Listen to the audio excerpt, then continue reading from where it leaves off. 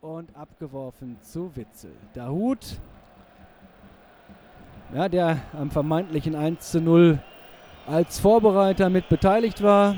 Aber es war wohl eine hauchzarte Abseitsstellung von Marco Reus. Aber dann wirklich sowas von hauchzart. Früher hätte man gesagt, im Zweifel für den Angreifer. Jetzt die Chance für Mario Götze. Götze legt er noch einmal quer. Zu steil. Nein, drin! Das Tor für den BVB durch Jadon Sancho.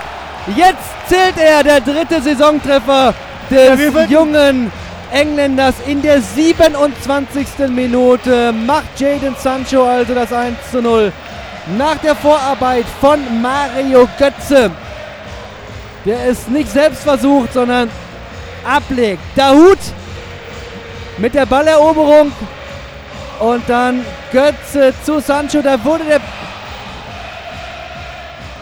wurde der Winkel fast schon spitz, fast schon zu spitz, aber Jadon Sancho ist so schnell, dass er diesen Ball noch bekommt und über die Linie drücken jetzt kann. Aber 1:0. 27. Spielminute, 1:0 für unseren BVB. Torschütze der Spieler mit der Nummer 7, Jadon!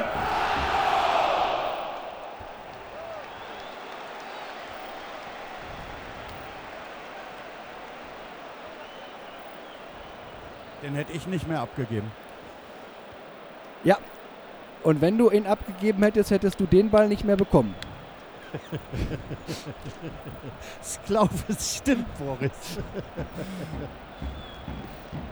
Aber wir bleiben dabei stehen, du hättest ihn A nicht abgegeben und B hättest auch danach Anstoß gegeben.